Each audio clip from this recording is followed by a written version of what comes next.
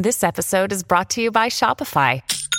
Forget the frustration of picking commerce platforms when you switch your business to Shopify, the global commerce platform that supercharges your selling wherever you sell. With Shopify, you'll harness the same intuitive features, trusted apps, and powerful analytics used by the world's leading brands. Sign up today for your $1 per month trial period at shopify.com/tech, all lowercase. That's shopify.com/tech. Another day is here, and you're ready for it. What to wear? Check. Breakfast, lunch, and dinner? Check. Planning for what's next and how to save for it? That's where Bank of America can help. For your financial to-dos, Bank of America has experts ready to help get you closer to your goals. Get started at one of our local financial centers or 24/7 in our mobile banking app. Find a location near you at bankofamerica.com/talktous. What would you like the power to do? Mobile banking requires downloading the app and is only available for select devices. Message and data rates may apply. Bank of America N.A., member FDIC.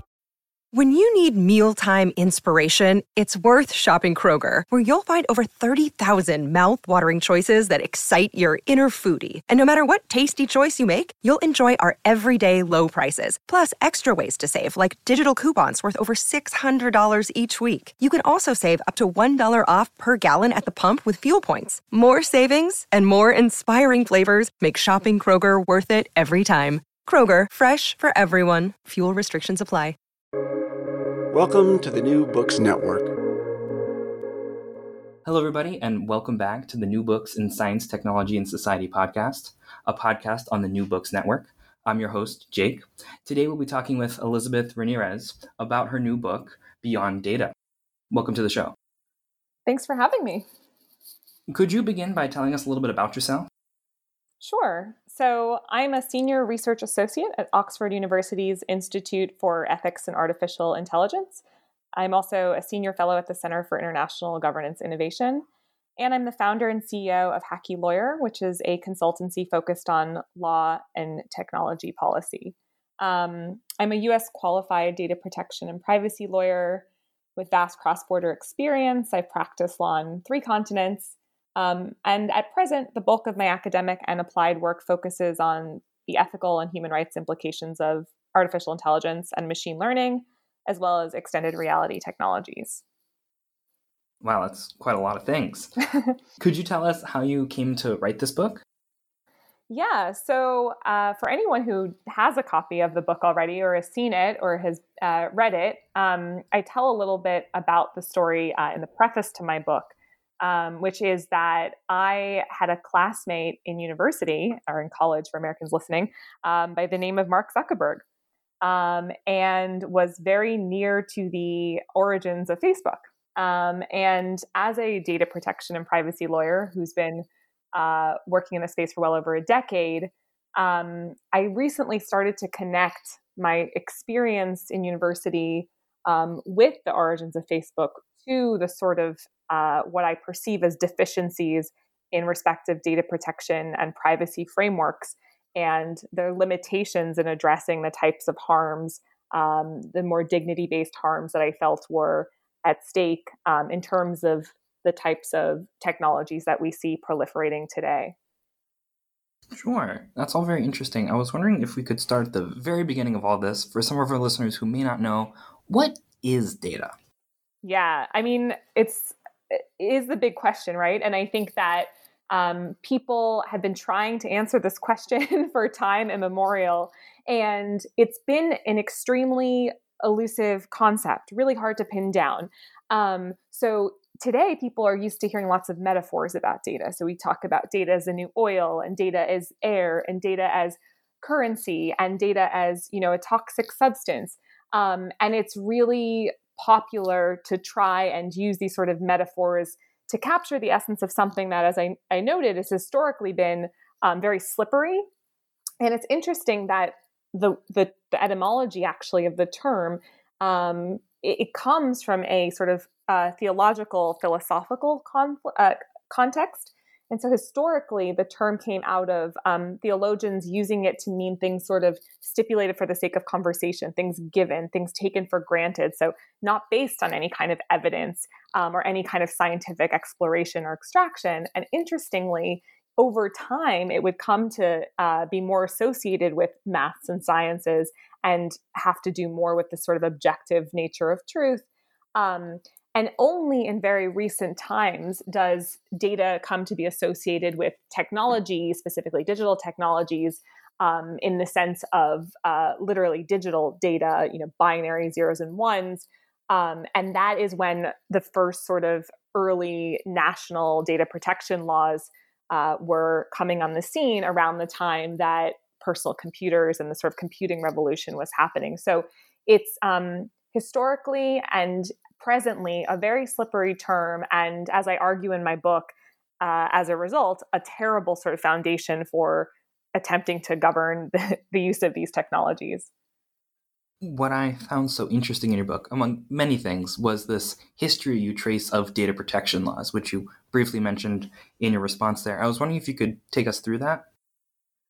Yeah, sure. I mean, it's a big history. So let's see, I'll try and give you the whistle-stop tour. I think what's interesting is that data protection laws are derived from and emerged from the body of sort of international human rights law. So, decades before this notion of digital data and decades before the first computerized databases and personal computers, in the wake of World War II, we have this sort of Universal Declaration of Human Rights, which forms the sort of foundation of subsequent international human rights treaties and international human rights law. And in that body of law, we have this notion of privacy. And privacy today and the way that we think about it and speak about it in the context of digital technologies is much different from the sort of human rights genesis of privacy. So in the human rights framework, it was this very broad fundamental right, this broad conceptualization that had to do with the sort of physical boundedness of a person, these boundaries around ourselves, our bodies, our homes, our families, our private lives. And what was interesting when sort of computers, and particularly personal computers in the home, came on the scene is that they penetrated these sort of physical boundaries and really challenged this notion of privacy from a human rights standpoint.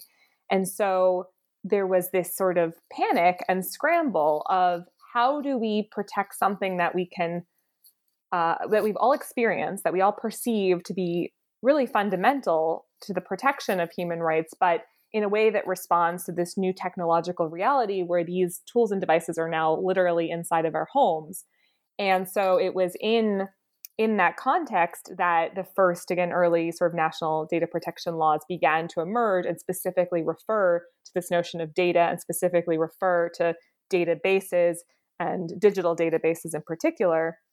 And that is the very start of what now, 50 years later, has manifested into a very different notion of privacy, one that is far more narrow, one that is far more technocratic, and one that I would argue is far less protective than the sort of original notion derived from something like privacy under human rights law.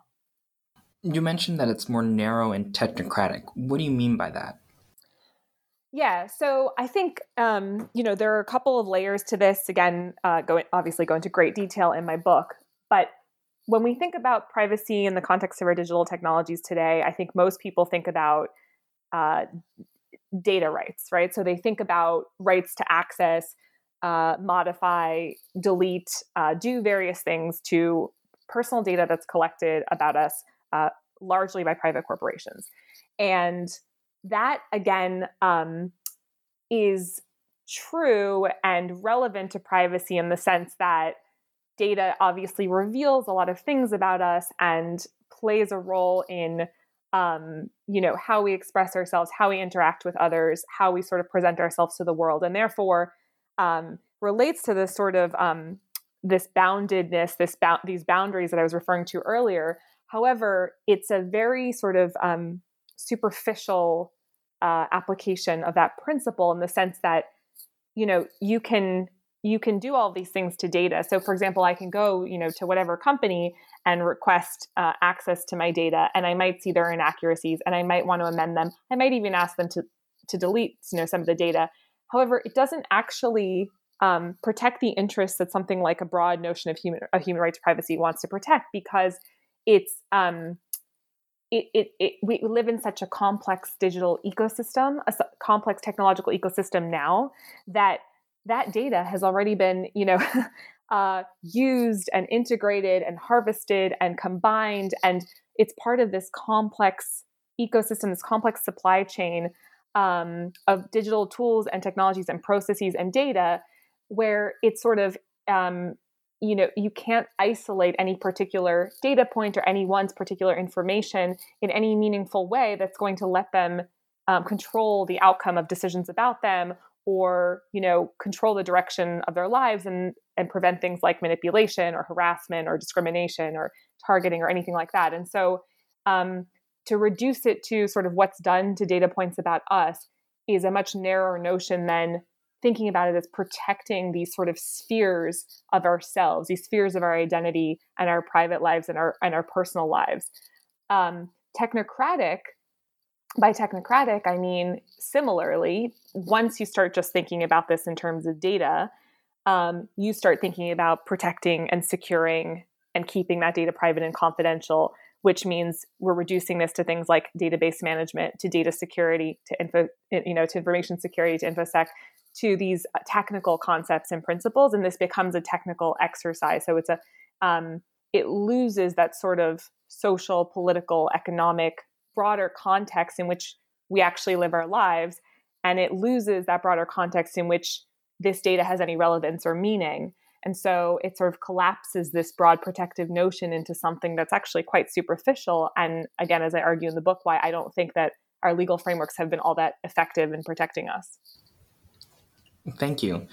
So building on that a little bit, in your book, you mentioned that companies have weaponized the singular or a singular obsession with data. Could you explain to our audience what you mean by that?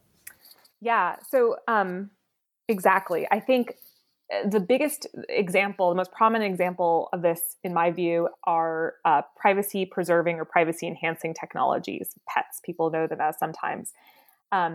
When you reduce privacy to a technocratic concept about protecting, securing data and data points and databases, what you end up with is sort of an unsustainable race to keep up with new and emerging technologies for managing that data.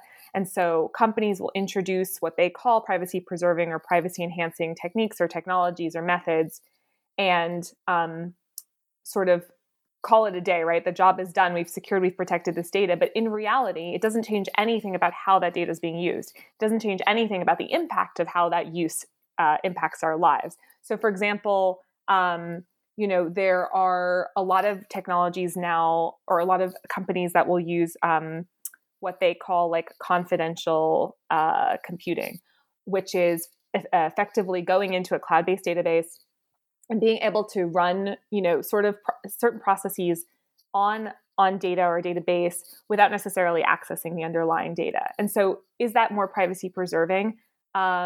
From a technocratic standpoint, yes, right? They're not accessing the underlying data. Is that promoting the same values that a human right to privacy seeks to protect? Not necessarily, because often they're still able to use the data for similar purposes. They're still able to put that into a process to make a determination about, I don't know, let's say credit scoring or hiring or, something for law enforcement or national security purposes. And so the outcome is still that we now have to mold ourselves and live our lives in a certain way where we suffer the same consequences as a result of those data processing activities and that decision making based upon it. And sure, that's great. The data has been protected, but where does that leave us? And so one of the things that I argue in my book is that this isn't just that privacy has been narrowed, but it's the fact that by focusing on data, and in turn, sort of narrowing the field of human rights law to just privacy and a very impoverished notion of that, we've abandoned this entire corpus of human rights, right? 30 plus sort of core human rights that exist that are relevant in the context of these technologies, and have developed this sort of really, for lack of a better term, and I'm really still trying to work at a better term, this kind of data blindness, right? Where we see all technology governance issues in terms of data first. And is the data protected? Is the data secure? Is the data confidential? And in my view, that those are the wrong questions to be asking, because it's not about the data. It's about people. It's about us. It's about humans. It's about our interests in what's happening and our ability to sort of control our own identities and personalities and lives and protect our dignity. And that may be more than you bargained for in that question. No, that was actually perfect. I'm actually really glad that you mentioned people there at the end of that, because you have a really excellent section near the end of the book talking about the datafication of life and why this all matters so much now and into the future. And I was wondering if you could tell us a little more about that. Exactly. Yeah. So I think really where the limits of our existing data protection and, in air quotes, privacy frameworks come into play is they intervene in this process. They sort of introduce governance at a point where it's already too late. So, for example, think of, all of the many data breaches, right? There are just too many to keep track of and too many to point to, but we just live in a constant sea of data breaches left and right. And, one is sort of discovered and there's a public uproar, and then perhaps there's some kind of remedial action taken. And all of those interventions are sort of, too little, too late. Really, the only meaningful intervention is to think about, what can be and what should be, or sometimes both, turned into data points that are treated as true, as quantifiable, as sort of raw materials for the types of impactful decision making that directly impact people. So what I talk about in my book are sort of two challenges on datafication. So one is sort of, we take for given today that everything can be turned into data, right? So now we see on the horizon all of these sort of, neurotechnologies, brain computing and brain machine interfaces that are, allegedly reading our brain waves and inferring things about our mental states and our emotional states. There are what I call, there are real limits on that, in the sense that many of these technologies that purport to be doing this are in fact not doing that. And there are, there's very deep research on the fact that neural pathways and brain states and things like that don't necessarily map to what's actually happening, to how the mind works, to how we think, to how we feel. So there's sort of imperfect correlates that are being treated, or inferences being drawn that are just not true and not even scientifically possible. However, we treat them as if they're true or as if they're objective, and make decisions on the basis of that, make consequential decisions with legal, economic, commercial implications. And that's very dangerous, right? So there's sort of that practical problem. And then there's the sort of bigger philosophical problem around, where do we draw the line around what becomes part of the market? What becomes a commodity? What becomes subject to a commercial exchange or trade? And in my view, I don't want to live in a society where my entire personhood, my entire human experience is commodified and enters that marketplace. And so I talk about the sort of need for, moral limits on markets, and in turn, normative limits on markets, and in turn, legal limits on datafication and what becomes subject to this kind of marketplace. And I think only by going up the chain and by intervening earlier in the process, will we have any meaningful protections vis-a-vis our data. That makes a lot of sense. So if we go all the way up the chain, would this be sort of superseding current data protection laws? We create more data protection laws that are focused more on human rights, as you advocate in this book, than just bits and ones and zeros? Yeah, I mean, so I think, what I call for, because of course the book isn't just a critique of existing legal frameworks, right? I wanted to put forward a solution. But ironically, I think in proposing a solution, I have a chapter about going back to the future, and in the sense that I actually think we need to return to sort of fundamental principles, right? And to existing bodies of law, including human rights law, which in my view have been entirely under-leveraged in this space. So one of the things that I talk about in the book is that if you look at, let's say, the discourse around social media companies, which tend to be very prominent in the conversation around technology governance, even though that may not be fair or accurate, because in reality, there are many sort of important cross-border foundational technologies that are not as sort of on the surface or not, household names. nevertheless, let's look at the context of social media just because it's familiar to people. There's a lot of talk about human rights, and digital rights are human rights, and data rights are human rights. And that's a lot of the sort of rhetoric. But then when you actually dig deeper, really the only human rights that anyone ever talks about in that context are privacy and free expression. And those are important. They're really important. They're crucial. But there are many more rights implicated in the context of social media technologies than just those two rights. My thesis is that the reason that we're so reductive, that we're only focusing on those two rights, is because we think about this in terms of data and information. And so if you think about this in terms of data and information, then it would make sense that freedom of expression and privacy in this narrow conceptualization of it come to dominate the conversation.